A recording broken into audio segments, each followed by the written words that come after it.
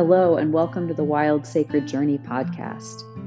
Think of this as the village bonfire where we gather to share individual and collective stories and wisdom to inspire, repair, and activate evolutionary magic on this human spirit path. Through gathering together for the deep conversations and truth-telling that honor life's ability to rub us raw and real, we change our inner cultures now, planting seeds for a wiser future. I'm your host, Kate Powell, an intuitive interpreter of the stories your body holds and a wisdom embodiment guide. My gift and passion is witnessing humans into their deepest, most sacred truths, leaving them more whole and more available to their heart's aliveness in the process. Feel the spark?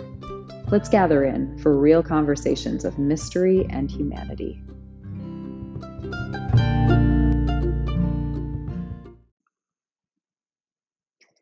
Hi, welcome to episode 1 of Wild Sacred Journey podcast. So I want to start off each episode with taking a moment, and you can do it where you are, I'm going to do it where I am, to just acknowledge the land that we're on, that holds us, that nurtures us, that cares for us, to acknowledge the ones who have come before, both on this land, wherever you are, and then also who have come before in our own lineages, because those things may not be the same. Acknowledge the ones who will come after. And to just take a moment to feel ourselves in a web of community and care, whatever that looks like, whether it's friends, whether it's family, whether it's our beyond human kin. Now let's take a few deep breaths together, just inhaling, outhailing, exhaling. And I'm going to light a candle, this bonfire, the village fire that we're gathering around. May its spark, its flame bring us together and illuminate something we each need for our collective inspiration, repair, evolution.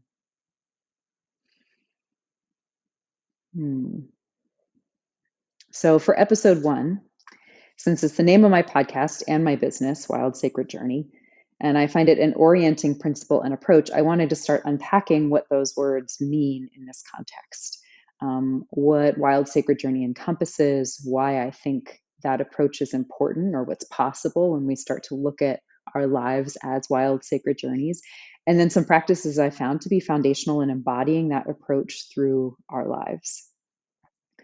So what is a wild sacred journey? I think it's harmony and alignment in motion. So what does that mean?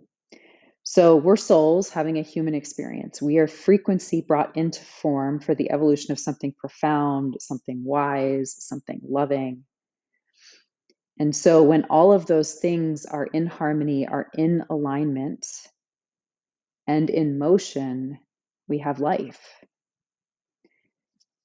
So I think Wild Sacred Journey encompasses all of that, right? It's an approach that brings us into harmony, brings our animal bodies and instincts with our soulful intuition into harmony, so that we can use the totality of who we are and what we have in our toolbox while navigating the uncertainties of life, right? Because life is hard and it's beautiful and it's full of paradox and growth cycles. It's also unknown and uncontrollable, which can feel really scary sometimes. And so I think to be truly whole and truly powerful, we need to embrace all of that, right? And so by embracing all of that, we actually become like wider, deeper, and more whole containers for our experiences, right? So that we can live fully, so that we can feel less like life is happening to us and more like life is happening for us, right? That's a key piece of feeling powerful. This also means that it's a journey in some ways of remembering, right? Life, the hardships of life, the challenges of life can fragment us internally and also in our relationships with each other, right? Rupture happens. And so through embracing sort of this harmony and alignment of our totality, this wild sacred journey, our animalness, our humanness, the mess, the wildness, the rawness, right? The ugliness, with also the beauty and the sacredness and the power and the illumination and the evolution and the love and the growth, right? By bringing all of that together, life and death all wrapped into one, what we find is that brings those parts of us, those fragments, those ruptures, that brings those back into repair, that brings us back into wholeness.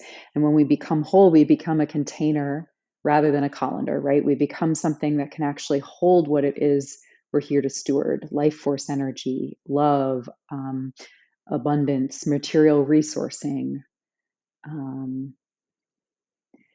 So in that sense, it's a journey of becoming whole. Now, repairing ruptures, those ruptures often happen too. We often cling to ruptures, right? Because there was a reason we put certain patterns in place after a rupture happened to help us survive, to help us feel strong in that moment. And those may or may not serve us for the rest of our lives, right? So there's also a process of unbecoming that has to happen on a wild sacred journey, right? We have to be willing to shed. We have to be willing to molt, to compost, to allow for many small deaths along the way, to lose things, right? To become raw.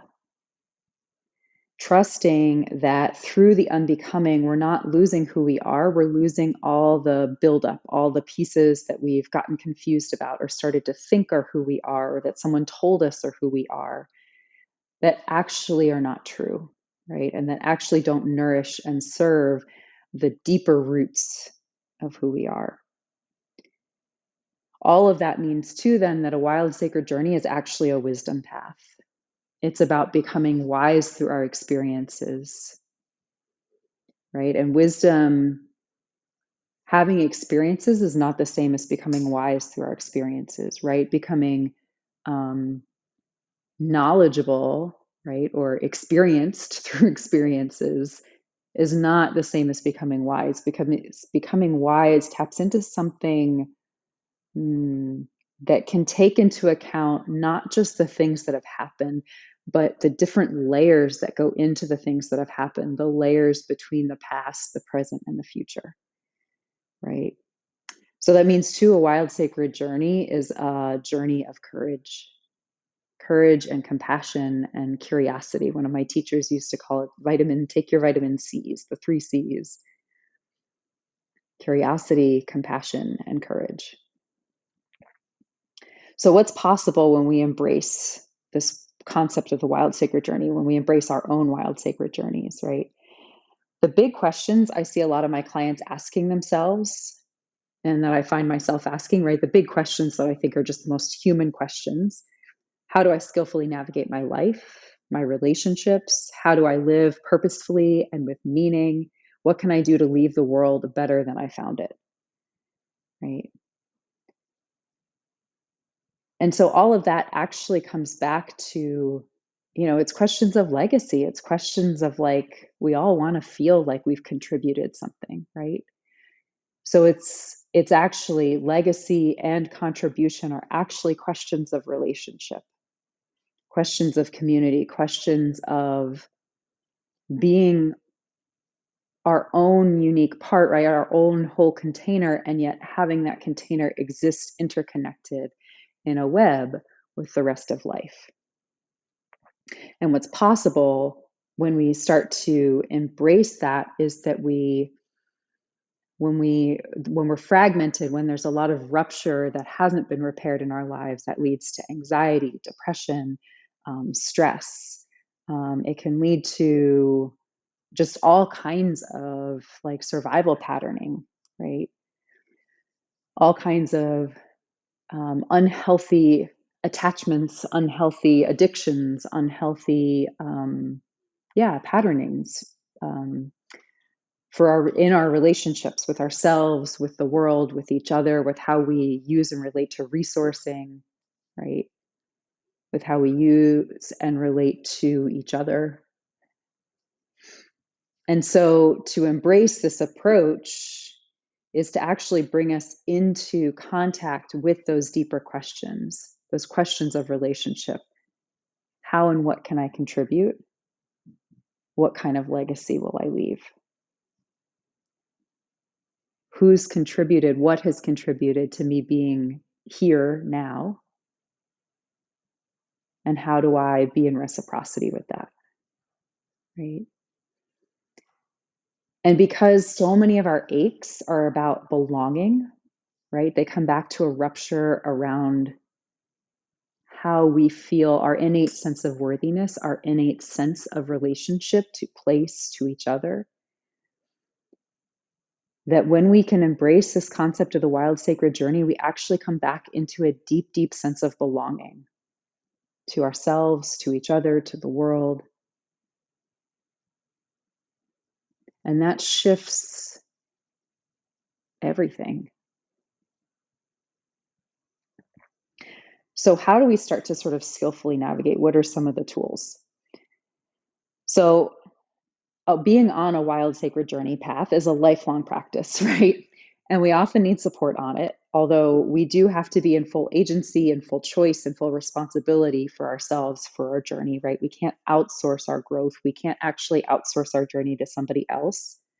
But we're also not meant to do this alone. So we're meant to find guides, we're meant to find collaborators, we're meant to find peers, right?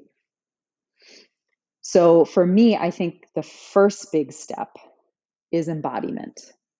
And we hear that word a lot. And when I say embodiment, I'm not just talking about movement or this sort of somewhat amorphous concept of like being in your body, right? For me, it means actually gaining fluency in being human. So that might mean emotional fluency, understanding and being open to your emotions and what they're trying to tell you, and being able to notice in each moment what's actually coming up for you so that you can communicate with yourself and with others in a different, more authentic, more intimate, more self-responsible and responsive kind of way, right? It's about subtle body fluency. It's understanding your nervous system. It's understanding how energy is moving through your system, right? It's understanding legacies that your ancestors may have left that are in your body that you may not have known about, right? Or you may not consciously know about. So through that, what we're doing by by gaining fluency and being human is we're tapping into the wisdom that's in our bodies, right? Wisdom is not just a spiritual thing. Our bodies carry ancestral lines, they carry collective knowledge, they've co-evolved in this world, maybe not our specific bodies, but the collective body of humanity has co-evolved in this world, right? With plants, with animals, with geography. And so there's hard-won wisdom and knowledge that we carry in our bones. And when we can tap into that, acknowledge that, live with a sense of interconnectedness with that, with our subtle and physical forms, with the world around us, that's what embodiment is. And it allows for a deeper relationship with our own experience. It allows us to be more available for ourselves and others, which means not only are we less likely to cause harm, but we're more skilled at repair when harm happens. And so, how do we start to tap into embodiment? I think movement is a powerful practice as long as we're doing it mindfully. So, mindful movement, movement that's linking breath, that's bringing our awareness to how it feels to move our body, to what's happening in our body. And especially if those movement practices are not sort of this like, we're not beating our bodies up, right? Or trying to tame our bodies into some idea that our overculture has gifted us about how our bodies should look, right? So that's not a mindful movement practice. That's not an embodiment practice. But mindful movement that brings us into relationship with body, right? Ritual can be a really powerful embodiment practice. It helps us bring our spiritual practices and our relational practices, because spiritual practices are relational practices. It helps us bring them into form, these more subtle things. Eating well, and I don't mean that in like a dietary kind of way, but just in a eating food that has been grown in ways that are helpful to the environment, that are helpful to the earth, that honor the earth. Having the energy of the foods be beautiful, have the food be respected, right? And if we don't have access to that food, then we do the best we can and we honor that food before we eat it, right? So just being in some kind of deeper relationship with our food. Caring for the earth might mean doing trash pickups. That might mean planting things. That might mean honoring roadkill when you drive past it, right? Taking a moment to just acknowledge that being lost its life, right? To our man-made machines, to our man-made cars, right? Or anytime we come into contact with death, right? Honoring that. Maybe setting up an ancestral altar space, right? Or somehow doing something that's to make the world better in the future, doing something that's for the generations to come. It can also be recognizing our place in things, right? Including our inherent worth to take up space. That's a whole practice in and of itself. And to use the right amount of resources, right? So checking in with ourselves. Am I hoarding? Am I overbuying and overconsuming? Am I under-consuming, right? We can't live life without creating some kind of ripple. That's not the point. So it's about being in action and engagement rather than in theory about all of these things, right? And I want to take a quick note too. If you have chronic pain or some sort of disability or different ability, right? Then being the idea of quote unquote being in your body, of embodiment, sometimes can feel really challenging, because if our bodies are feeling uncomfortable or unsafe or painful, that can create a rupture in our sense of trust with our body. So really all of this is just about finding ways to build a relationship of trust with our body as it is, not in some sort of ableist sense of like, well, I can trust my body when it's skinny, or I can trust my body when it's healthy, or I can trust my body when it's, whatever. So to have a deep relationship with body, with self, with the environment, we have to be able to listen, right? So this is not listening. So that's step number 2, is listening, or practice number 2, I should say, is listening. So not listening to respond or be right, not listening to prove, not listening to teach or to be power over, right? It's really relational listening. So life is dialogue, even with what's unspoken or beyond language. So when I used to teach yoga, I remember that it was so easy sometimes to feel like standing in front of the room, I would be the only one speaking. People would be moving and breathing in the room. And it's so easy to think of spaces like that as like monologues, right? But for me, it wasn't. It was always a dialogue, because the people in the room, the practitioners, were speaking to me. They were speaking to me through their breath, through their facial expressions, through the energy of the room, through the way their bodies were moving. And so because of that, I was in dialogue, right? It's the same when I plant a plant in my yard, a new plant. I'm in dialogue with the yard. Where does this plant want to go? It's not my brain saying, oh, this would look nice over there. Although sometimes my brain wants to give that information. But it's about asking the land, where would you like this plant to go? Would you like this plant? Where would you like it to go? And then actually listening for the answer and honoring it even when I don't like it. And that's the hard part. But that's the key piece about listening, right? Is that we have to be willing to sometimes be wrong. We have to choose being connected over being right.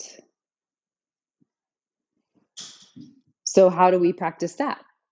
Meditation is a really good way to start to be able to hear the quieter, more subtle things, right? To practice getting quiet enough ourselves that we're available to nonverbal communication. Ritual is another way to practice listening, especially combined with meditation. Intuitive practices are ways to start getting in, whether it's tarot cards or runes, or there's so many crystal workings, right? There's so many different types of intuitive practices out there. But again, it's helpful if we use them to listen, right? to our inner wisdom, and not listen as in like give my power away to something outside of myself, but listen to be in relationship with. Another way to practice listening is to actually practice symbolism and like mythopoetic stuff, right? To actually practice listening to the myths and the themes and storytelling, to actually track what's happening in our bodies as we're watching stories, and notice what themes, what archetypes are coming up and are trying to speak to us and deliver messages, right? Because again, that's going to bring us into a relationship with something more subtle, something less obvious, something that often is harder to listen to, but holds keys for sort of our next evolutionary growth in like sort of this deeper way. It's also about practicing. Another key practice is how to listen from the heart versus the mind. And so heart-centered practices and heart-centered meditations are going to help with that a lot. So that sort of segues then into what I think the third main path is, which is questions more than answers, right? We have to be willing to be curious. This is where that curiosity comes in.